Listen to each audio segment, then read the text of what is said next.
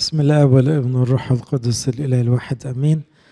احنا بنتكلم عن مخافة الله، بس على فكرة بقى خوف ربنا مرتبط جدا باكتشافك لحب ربنا. في ناس بتفتكر ان كلمة خوف ربنا تتعارض مع حب ربنا. اكتر واحد يخاف ربنا هو اللي عارف قيمة حب ربنا، فبيخاف يخسر هذا الحب. قديس غريغوريوس اللاهوتي يقول الخوف المقدس 3 درجات. في خوف العبيد، ده خايف من العصاية، وفي خوف الأجير، ده خايف يفقد الأجرة، وفي خوف البنين، ده خايف على زعل أبوه.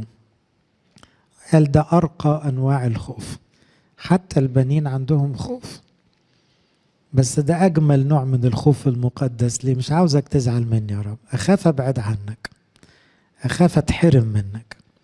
فالموضوع مش خايف من العصاية وإن كان ده مفيد، ولا خايف أفقد الأجر برضو ده مفيد. لا، أنا خايف أبعد عنك عشان بحبك وبتحبني.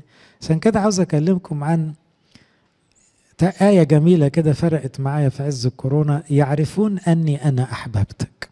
الآية دي هتلاقوها في سفر الرؤيا لشخص كان مثقل مهموم ملخبط. قام جاله المسيح برسالة معزية قوي، قال له إيه؟ الناس كلها تعرف إن أنا بحبك. تعالوا نشوف النص الجميل ده بتاع رؤيا 3. رؤيا 2 و3 عبارة عن 7 رسائل ل7 شخصيات، كل واحد فيهم خادم كنيسة أو ملاك كنيسة. واحد منهم قال له: هانذا أجعل الذين من مجمع الشيطان من القائلين أنهم يهود وليسوا يهودا بل يكذبون، هانذا أصيرهم يأتون ويسجدون أمام رجليك ويعرفون أني أنا أحببتك. الراجل ده كان حواليه ضغوط كتيرة قوي، منها اليهود اللي في المنطقة. طبعا دي بداية الكنيسة، ده القرن الأول، فكان اليهود أكتر ناس يضطهدوا المسيحيين، وطبعا اعتبارا ليهوديتهم شايفين المسيحيين دول ماشيين غلط. فعشان كده بيقول دول مش يهود، ما هم لو يهود بجد كانوا بقوا مسيحيين. ما هو اليهودي الطبيعي النبوءات بتقول له يسوع المسيح ربنا، العذراء يهودية، بطرس يهودي، لكن كل دول رفضوا الحق أو الإيمان اللي أعلنه المسيح، واعتبروا يسوع ده مش هو المسيا المنتظر، فبقوا أعداء المسيح أو ضد المسيح. فبيقول قائلين أنهم يهود، ده كلام المسيح، وليسوا يهودا بل يكذبون. أصل كلمة يهود دي كلمة حلوة عند ربنا، يعني بتوع يهوه يعني، فبتوع يهوه كانوا لازم يبقوا مسيحيين. أصيرهم يأتون ويسجدون أمام رجليك ويعرفون أني أنا أحببتك، لأنك حفظت كلمة صبري أنا أيضا سأحفظك من ساعة التجربة العتيدة أن تأتي على العالم كله لتجرب الساكنين على الأرض. تعالوا نعيش مع الفكرة شوية. يا ترى أنت حاسس أنك محبوب ولا لا؟ وقد إيه المعنى ده شغلك؟ النهاردة علم النفس الحديث كله بيركز على أن كل مشاكل البشر النفسية مرتبطة بجرعة الحب اللي خدوها في أول 7-8 سنين. الجرعة دي لو كانت كبيرة قوي من الأب والأم بتديهم security وتديهم immunity، مناعة كده بقية عمره، يتخبطوا ويتصدموا بس لأنه في رصيد قديم ضخم بيسنده. عشان كده بقوا يعولوا زيادة قوي على التربية، بالذات التربية المسيحية اللي فيها حب مظبوط. كلنا عاوز أقول ما خدناش حب من البشر كما يجب. ما حدش يقدر يدعي ان تربيته مثالية بالشكل المطلق. طيب وبعدين نعمل ايه؟ في مصدر اخر بقى غير الاب والام، وهو المصدر الاساسي هو ربنا. لو انا من صغري زي داود النبي، ابوه ما كانش مركز معاه خالص ولا امه، يعني هو قال ابويا وامي نسيوني، هو قال كده. انما ده من بدري لقط ان ربنا بيحبه قوي، فطلع داود ده شخص غريب جدا، قادر أن يحب أعدائه في زمن ما كانش في حتى وصية بتقول كده. في العهد القديم مفيش وصية صريحة بتقول حبوا أعدائكم. إنما داود من كتر ما هو شبعان بحب ربنا عنده قدرة فعلا مش بس يسامح، يحب الناس اللي بتعديه. حب شاول وحب ابنير وحب عماسة، شخصيات كانت صعبة جدا حاولوا يموتوه هو بيحبهم. فسؤالي هو أنت عارف إنك محبوب؟ غالبا الإجابة تقول لي يا، بس إلى أي درجة أنت عارف؟ الشك في الحتة دي موجود كتير قوي. لما تلاقي الدنيا ملطشة معاك بتحس يكونش ربنا مش بيحبني. لما تلاقي بتصلي وربنا مش بيسمع بتشك هو لسه بيحبني. احنا واخدينها مسلمة، الله محبة وربنا بيحبنا، بس هي بتتهز لأنه الضيقات كتير، تجارب كتير، إحباطات، منها إحباطاتك في نفسك. يعني أكتر حاجة تهز فكرة ربنا بيحبني لما أكون مش راضي عن نفسي. فلما أكون مش راضي عن نفسي، ودي most of the time يعني، بعكسها على ربنا، فبيتهيألي ان ربنا مش راضي عني بالمعنى اللي يشككني في الحب. مع انه الانجيل بيقول حاجة تاني خالص، بيقول ربنا بيحبنا مهما حصل ومهما عملنا، بس بيزعل علينا لما بنلخبط. زعل الاب على عياله زي الابن الضال لما لخبط، ابوه زعلان بس مش قرفان، ابوه زعلان بس ما بطلش يحبه. الحب هو بيتغيرش. هقول لكم كم نص كده من الحاجات اللي تشجعنا وتعزينا شوية. أحببتكم قال الرب، دي آخر نبوءة جت قبل في نهاية العهد القديم، ملاخي. أول ما ابتدى ملاخي معناها ملاكي، وده اللي شاور إن يوحنا المعمدان جاي بعديه على طول. فربنا قال له قل للشعب بحبكم ومش واصل لكم. أحببتكم قال الرب فقلتم، بصوا بقى اليهود ردوا عليه وقالوا له إيه؟ بما أحببتن. يعني إيه؟ شاكين في حبه، أو يعني ادينا أمارة، يعني فين حبتنا ليه؟ إيه الزيادة يعني؟ قال لهم طب بصوا عيسو وبصوا يعقوب. طبعا عيسو ويعقوب دول فات عليهم دلوقتي في الميعاد ده 1400 سنة، يعني ملاخي من يعقوب، ملاخي ده قرب على المسيح. عيسو في الوقت ده كشعب كاد ينتهي، يعقوب تكاثر جدا اللي هم الإسرائيليين، بينما عيلة عيسو كادت تختفي من التاريخ، الأدوميين اسمهم. فقال لهم طب بصوا، مش كان يعقوب وعيسو زي بعض؟ دلوقتي يعقوب شكله ايه وعيسو شكله ايه؟ يبقى انا بحبكم ولا لا؟ كأنه بيقول لنا طب بص حواليك كده بذمتك، مش شايف خير في حياتك يخليك تقول لا بتحبني يا رب؟ مش شايف بركة عندك؟ هتقولي شايف مشاكل، ومين ما عندوش مشاكل؟ بس مفيش بركات، مفيش حاجات حلوة. طب أنا لو مش بحبك ليه في حاجة حلوة في حياتك يعني؟ فهنا لو بصيت حواليك هتلاقي في حاجات كتيرة كانت ممكن تحصل لك ما حصلتش. مش ده معناه انه حب برضو؟ فبيقول أحببت يعقوب وأبغضت عيسو. طبعا عيسو هنا مش مكروه كإنسان، مكروه كوثني. الوثنية ربنا بيكرهها، فطبيعي لازم تنتهي، لأن عيسو كان من اللي عاشوا وثني وكل عياله عاشوا في الوثن. أدوم اللي هو عيسو قال قد هدمنا فنعود ونبني الخرب. يعني إيه؟ الناس دي تبني مهما تبني وم ربنا إيه؟ يضيع تعبهم. هكذا قال رب الجنود هم يبنون وأنا أهدم. يعني اسهب البركة. مش حواليك ناس حاولوا ينجحوا نجاحك ما وصلوش، حاولوا يعيشوا عيشتك ما وصلوا لهاش؟ طب ليه؟ مش انت واخد بالك ان انت مميز برضو في حاجات؟ يبقى بحبك اهو. انا اهدم هم يبنون وانا اهدم. ده بالنسبة لعيسو ده كل ده عاوز يقول له بعد ده كله تقول لي مش بحبك؟ ازاي مش شايفها؟ طيب المسيح له المجد هو قاعد مع تلاميذه ليلة صليبه قال لهم لا أعود أسميكم عبيد، لأن العبد لا يعلم ما يعمل سيده، لكني قد سميتكم أحباء.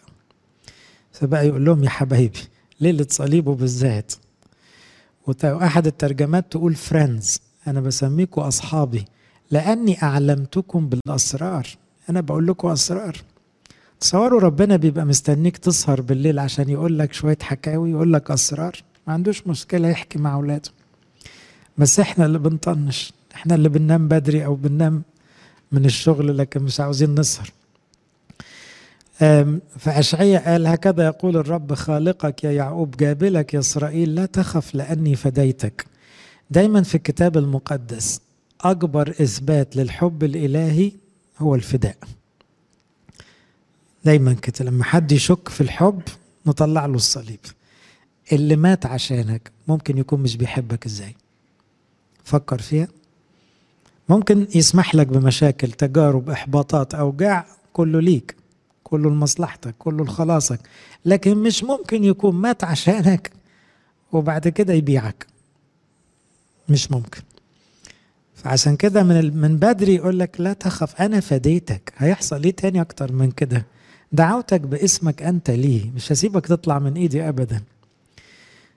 إذن فكرة إنك محبوب من ربنا هي مش فكرة، هي عقيدة، هي حياتنا. طب أنا وحش، أيوه بس محبوب. طب أنا بغلط، ماشي بس محبوب. طب أنا مش بحبه كفاية، ده ما يلغيش إنك محبوب. طب أنا ما بعملش اللي هو بيقوله، أيوه بس لسه محبوب. دي قاعدة مش متأثرة بموقفك، لأن الله محبة، لأنه هو أب بيحب ولاده.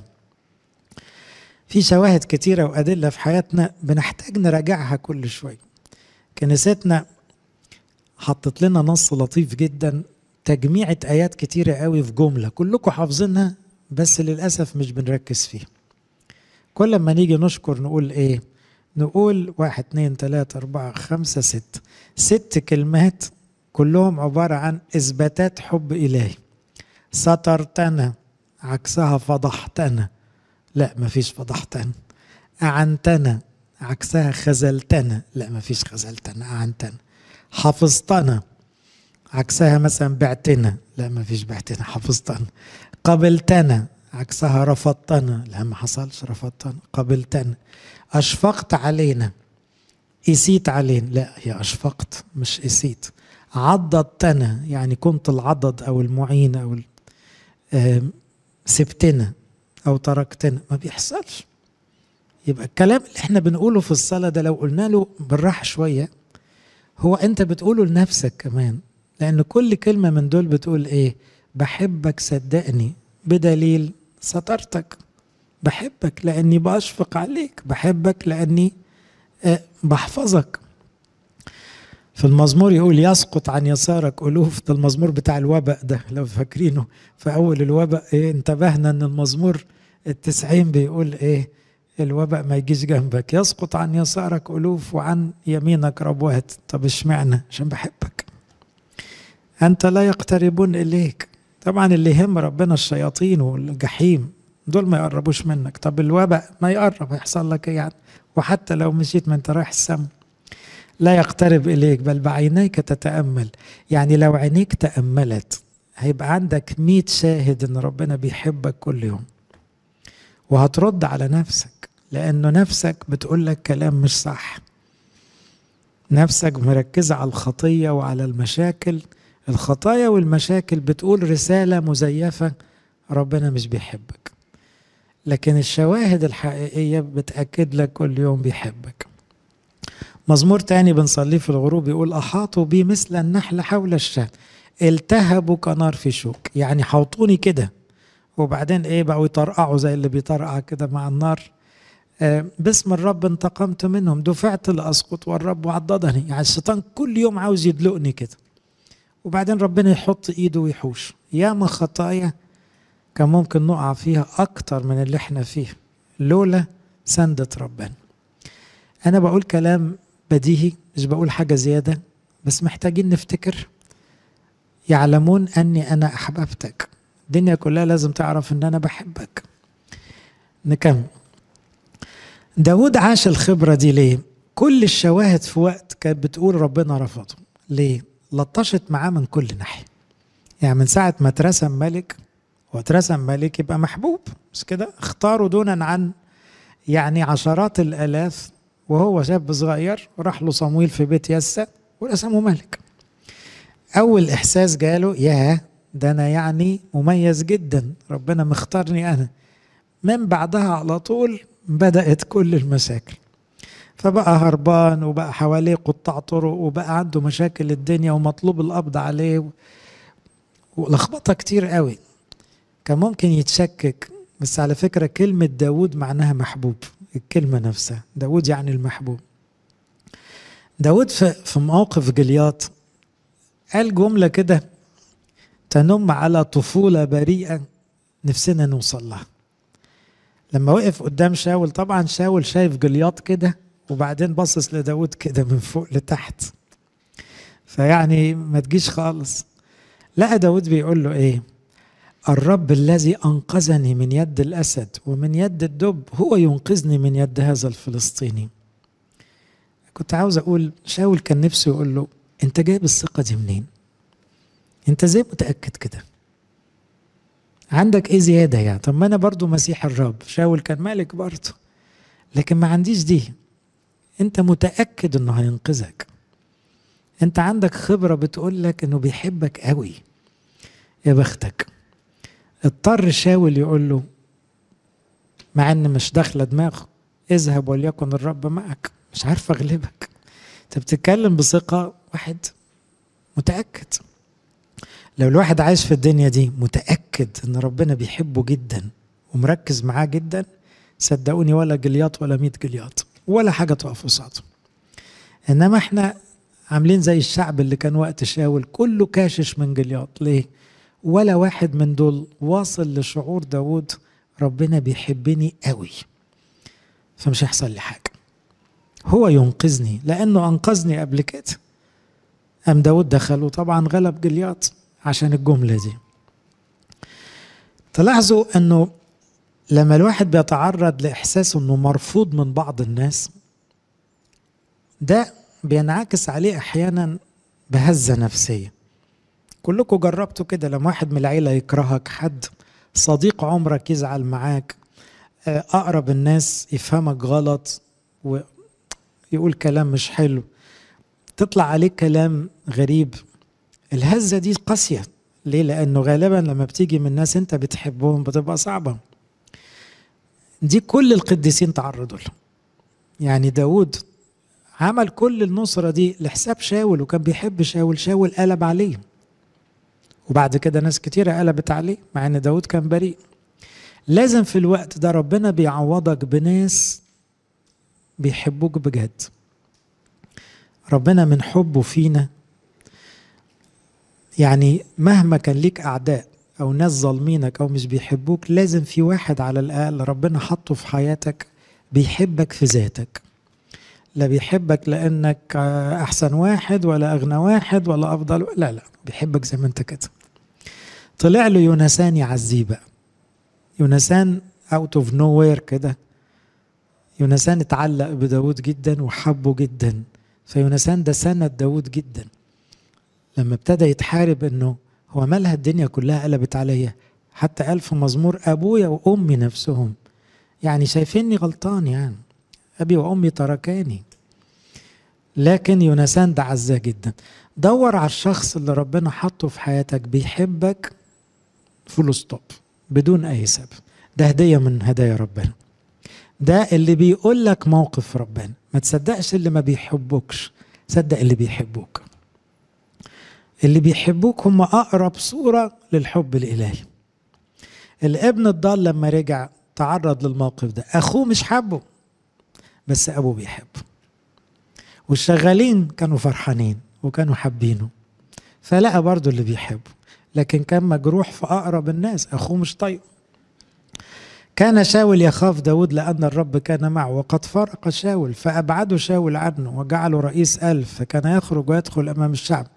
كان داود مفلحا في جميع طرقه والرب معه. بصوا تتكرر كلمة الرب معه دي. لما رأى شاول أنه مفلح جدا فزع منه، وكان جميع إسرائيل ويهوذا يحبون داود لأنه كان يخرج ويدخل أمامه. ربنا سند داود أنه الناس حابينه رغم أن الكبار شاول بقى والكبار بيتأمروا، لكن الناس عموم الناس كانت بتحبه. هتلاقي في حياتك كده ربنا عشان يحبك بيحط لك ناس يقولوا لك انت محبوب. يحصل بقى العجب كله، ويمكن دي عدت على بعضكم. يجي لك في يوم من الأيام شخص كان بيكرهك وكان عدوك، ويعترف أمامك انه انت صح، او انت كويس، أو أنت ما كنتش تستاهل اللي أنا عملته فيك. تصوروا شاول الملك اللي قعد سنوات ما عندوش حاجة غير أنه عاوز يموت داود، في يوم من الأيام بكى وقال له الآن فإني علمت أنك تكون ملكا وتثبت بيدك مملكة إسرائيل، احلف لي الآن بالرب أنك لا تقطع نسلي من بعدي ولا تبيد اسمي من بيت أبي. أظنها هدية كبيرة أوي لداود في وقت كان هربان وكان حاسس أنه ليه يا رب عملت فيه كده، أبقى مطرود. شاول نفسه أكتر واحد بيكرهه في الدنيا يقول له أنت صح وأنت هتبقى ملك، هو نفسه قال له كده. هنا طبعا دي من ربنا عشان يعزي برضه. افتكروا دايما أنه كل ما تقرب من ربنا هتتمتع بحب ربنا، بس ده ما يضمن لكش كل حب الناس. خلي بالكم، لما تقرب من ربنا تتمتع بحب ربنا، بس اللي ملهمش في ربنا مش هيحبوك، فما تخافش ما تتخضش. ويل لكم إذا قال فيكم جميع الناس حسنا. نوح كان محبوب من ربنا قوي بس مش مبسوطين منه في جيله. أبونا إبراهيم لما ساب أهله قلبوا عليه، إيه شغل المجانين ده، ما تقعد معانا في البزنس بتاعنا، تروح آخر الدنيا الصحراء. محبوب من ربنا قوي بس في ناس وقع معاه. موسى العجوز كان في ناس كتيرة مش عاجبها، بس موسى ده صديق ربنا. يسوع اللي انتصر كان في ناس حتى من شعبه بتتذمر عليه ومن الشعوب التانية. جدعون الصغير، الشاب الصغير اللي بيقول ده أنا أصغر واحد في العيلة وما فلحش في حاجة، محبوب من ربنا ومرفوض من ناس تانية. صموئيل الرائي كان محبوب جدا من ربنا، صموئيل النبي، لكن في ناس كانت قلبة عليه. داود طبعا كان له أعداء رغم أنه محبوب من ربنا. سمعان بطرس كان ربنا بيحبه قوي لكن في وقت كان في ناس مش بتحبه. إذن كل الشخصيات بدون استثناء اللي قربت من ربنا شبعت بحب ربنا، بس ده مش ضمان أن كل الناس تحبك. أنا بقولها ليه؟ لأن في ناس عندهم برنامج كده، فيروس في الكمبيوتر بتاعهم، لو ما كانش الناس كلها ترضى عليا يبقى ربنا مش راضي عليا. الفكرة دي مش صح، لأن عشان الناس كلها ترضى عليك لازم تبقى حرامي، لازم تبقى كذاب، لازم تعمل حاجات كتيرة غلط عشان كل الناس ترضى عليك. مش هينفع. انت يهمك ان ربنا يبقى فرحان بيك وتبقى بترضي ربنا. هيبقى في ناس وليقل محب خلاصك فليتعظم الرب لما يشوفوك، لكن في ناس مش هتعجبها. ما تاخدش السلف ايمج، نظرتك لنفسك، من الناس، لأن الناس ما بتتفقش. لو أنا قاعد صورتي دي واخدها من رضاكم، لا ده ما افرض حد زعل مني هتهز بقى. طب ما نرجع لربنا، يا رب ها أنا عاوزك أنت، ده اللي يفرق عندي. بدل ربنا معاك خلاص ما تتهزش حتى لو الناس مش راضين عليك. أرجع تاني لفكرة الشك في محبة الله، لأن ربنا عز هذا الشخص في رؤية 3 قال له يعلمون أني أنا أحببتك، هخليهم كلهم يعرفوا أن أنا بحبك. ساعات تشك وتقول في بالك يمكن ربنا رفضني، بالذات مع خطايا متكررة أو خطايا كبيرة. لما الواحد بيقع تاني وتالت وعاشر بيبقى متغاظ من نفسه قوي، فبيفترض أنه بصراحة ربنا لازم بقى إيه يرميني. ما بيحصلش. ولو صليت هو مستنيك تصلي، والبركة مكملة حتى لو انت بتغلط، لأنه يشرق شمسه على الأبرار والأشرار. بلاش تمشي مع الفكرة الغلط. هو ما بيرفضش ولاده، هو بس مستني التوبة تفرحه. ما تشكش لو ما حصلش استجابة. في استجابة في الآخر ما فيهاش فصال، دخولك السماء. الاستجابات اللي في الدنيا ليها أحكام كتير، ليها دماغ ربنا. فيمكن اللي انت عاوزه دلوقتي ما يكونش أنسب حاجة، لكن اللي مش هنختلف عليه بقى احنا وربنا السماء. اطلبوا ملكوت الله وبر. فمن الآخر كده أقول له بص اعمل اللي انت عاوزه في الدنيا بس ادخل السماء. خلاص متفقين. يعمل اللي هو عاوزه فيك بس ما فيش فصال في السماء. ده طلبك ودي رغبته. يبقى احنا كده متفقين في الحتة المهمة. التفاصيل بقى خلاص براحته.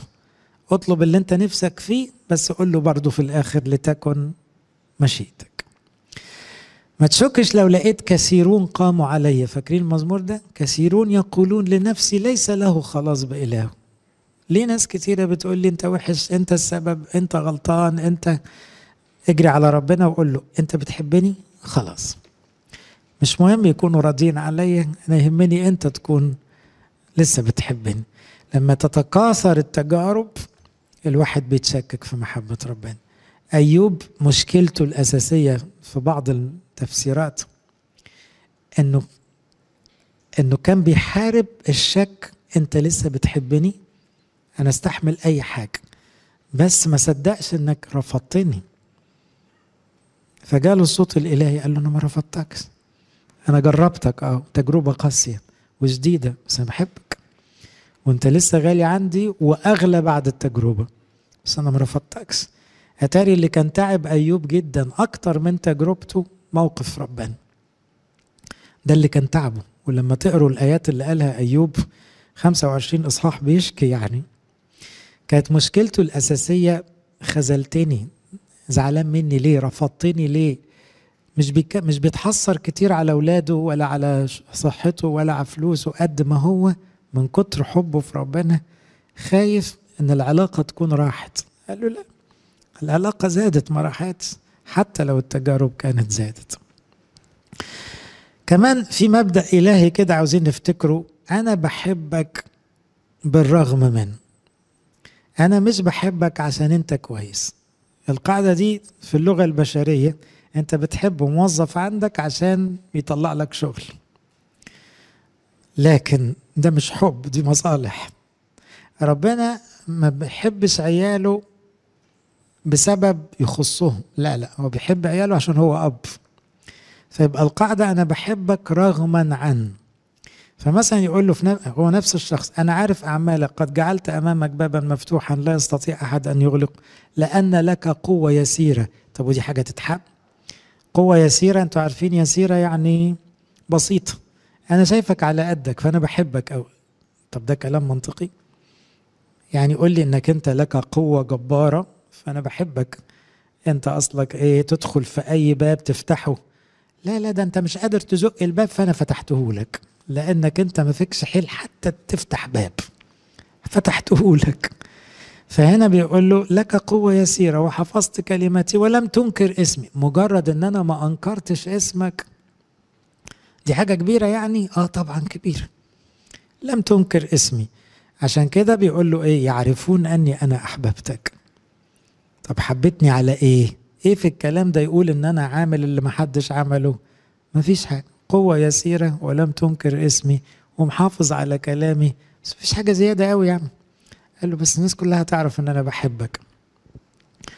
واحد تاني في نفس الاصحاح لما شد عليه ربنا قال له على فكرة انا كل اللي بحبهم بوبخهم، فلما تلاقيني بوبخك ببعت لك رسائل توجع، ده مش معناه ان انا رفضك، ده معناه ان انا بحبك قوي فخايفك تفضل كده. ان كل من احبه اوبخه واؤدبه فكن غيرا وتوب. يبقى لما يجي لك وعظة توجعك خدها حب. مرة واحد قال لي كده، قال لي مرة سمعت وعظة وجعتني جدا، بس لقيت عندي شعور غريب جدا، عمال اقول له اشكرك قوي انك بتحبني ونبهتني للخبطة دي حتى لو وجعتني. قال لي انا بدل ما اقول له حتى سامحني بعد اللي انا سمعته ده، بقيت بقول له اشكرك لانك وجعتني، انا كنت محتاج ده. تعبير تاني قاله المسيح لتلاميذه ليلة صليبه كانوا مضطربين، مرتين على الأقل يقول لهم لا تضطرب قلوبكم، عارفين انه هيموت، فابتدوا يخافوا جدا وينزعجوا ليلة الصليب. فقال لهم ليس أنتم اخترتموني، أنا اخترتكم وأقمتكم لتذهبوا وتأتوا بثمر ويدوم ثمركم لكي يعطيكم الآب كل ما طلبتم باسم. ايه الدلع ده؟ انتوا عارفين بعدها بكام ساعة كلهم خافوا وبطرس أنكر انت بتدلعهم وبتقول كلام حلو وانت عارف هم هيعملوا ايه بعد كام ساعة. بس ده ربنا اللي احنا بنعرفه. يعلمون اني انا احببتك. عاوزين كل شوية نقول زي القديس يوحنا: يا رب مش أنا اللي بحبك، أنت اللي بتحبني.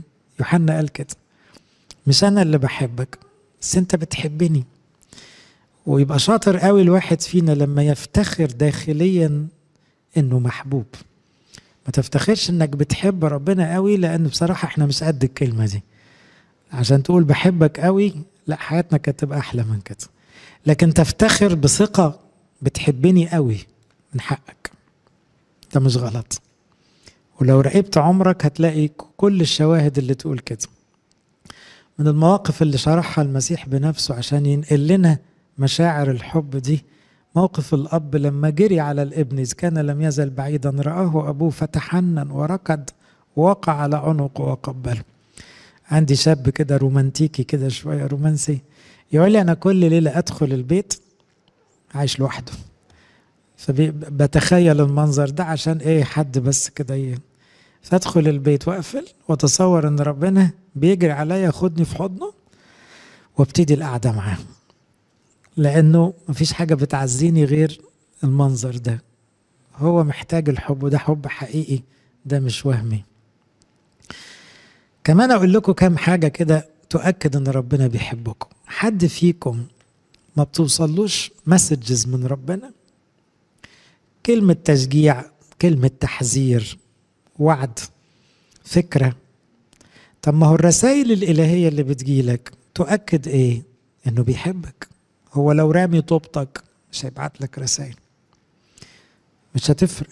لكن هو مش رامي طوبة حد، لغاية دلوقتي بيبعت بأشكال وألوان رسائل بتوصل لك.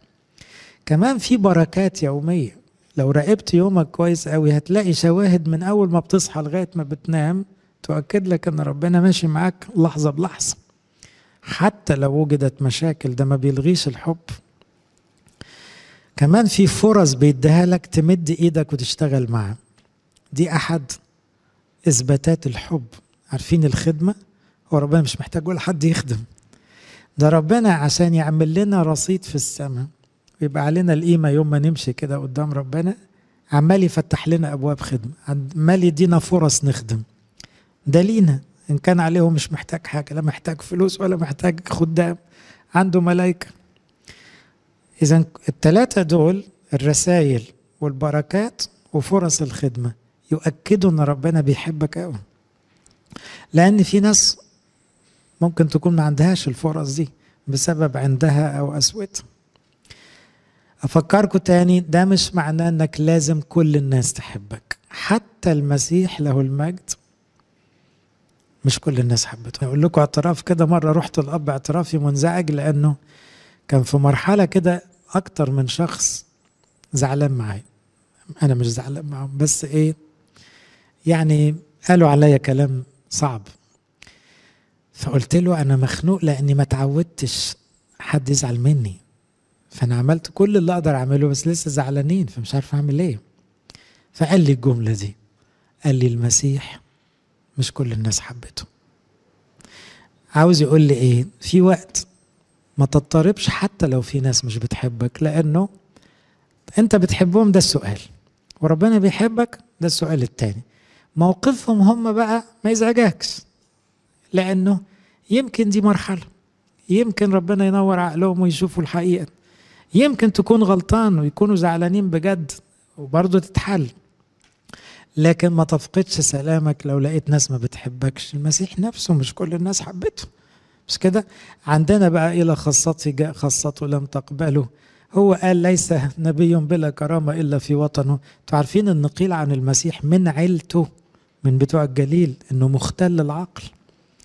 تصوروا بقى لما يتقال من ناس بلدياته ده مجنون. يا ساتر على المسيح نفسه. من هنا نفهم الكلمة بتاعت ويل لكم إذا قال فيكم جميع الناس حسنا. ما تمشوش ورا دي. مش لازم كل الناس تقول عليك انك احسن حاجة، مش مهمة دي. مهم يكون قلبك مع ربنا. اخيرا بقى اختم واقول ايه، انت كده كده محبوب، بس اقول لك حاجة تاني بقى، تبقى محبوب بزيادة. تبقى محبوب بزيادة في حالات معينة. ده بقى ايه، درس خصوصي بقى. تبقى محبوب قوي وانت تائب. يعني ايه؟ احنا محبوبين كده كده من ربنا، بس في اللحظة اللي انت خجلان فيها من نفسك وراجع لربنا مكسوف، او بتسجد للأرض، او الدموع في عينيك او في قلبك، او بتقول ارحمني من جوه، اللحظة دي بيبقى المسيح بيحضنك بجد، بتاخد حب إلهي ما تحلمش بيه، لأنه هي ده أكتر موقف يشبعك بحب ربنا. والشواهد كتير قوي في الإنجيل. أنت محبوب قوي لما تبقى متواضع. أنت ساعات تكون محبوب كده كده، بس إيه، المتكبرين يعرفهم من بعيد فبيحبك من بعد كده، أصلك أنت طالع فيهم. إنما أول ما تبقى آخر الكل قدام نفسك، قدام نفسك آخر الكل، شايف نفسك آخر الكل، يا سلام، تبقى داخل دماغ ربنا جدا. أبونا أنجيلوس الأنطوني كان جنبنا هنا في دير ماري بؤطر، ده قديس معاصر لسه رايح السما من أسبوعين 3 من شهر. أبونا أنجيلوس كان عنده جملة بيكررها كتير قوي لكل الزوار: خليك شايف كل الناس أحسن منك، ربنا يحميك ويريحك. الجملة دي كان بيقولها على طول، خليك شايف نفسك آخر الناس والناس كلها أحسن منك، يحميك ويريحك. هو عاش بالمبدأ ده، هذا القديس اللي كان يشوف العذراء كتير وكان الراجل ده كان شايف نفسه روحيا أقل من كل الناس. تصوروا نفس الجملة دي قالها أبونا رفائيل على البابا كيرلس. سألناه مرة إيه اللي يميز البابا كيرلس؟ قال البابا كيرلس كان بيشوف نفسه أقل من الشعب روحيا، كان بيشوف الشعب أحسن منه. شوفوا بقى التواضع الحقيقي ده بيخلي الواحد غالي جدا عند ربنا. انت محبوب بزيادة لما تبقى بتحب الناس قوي، اخلاصك في حب الناس يعلى بنمرك قوي عند ربنا.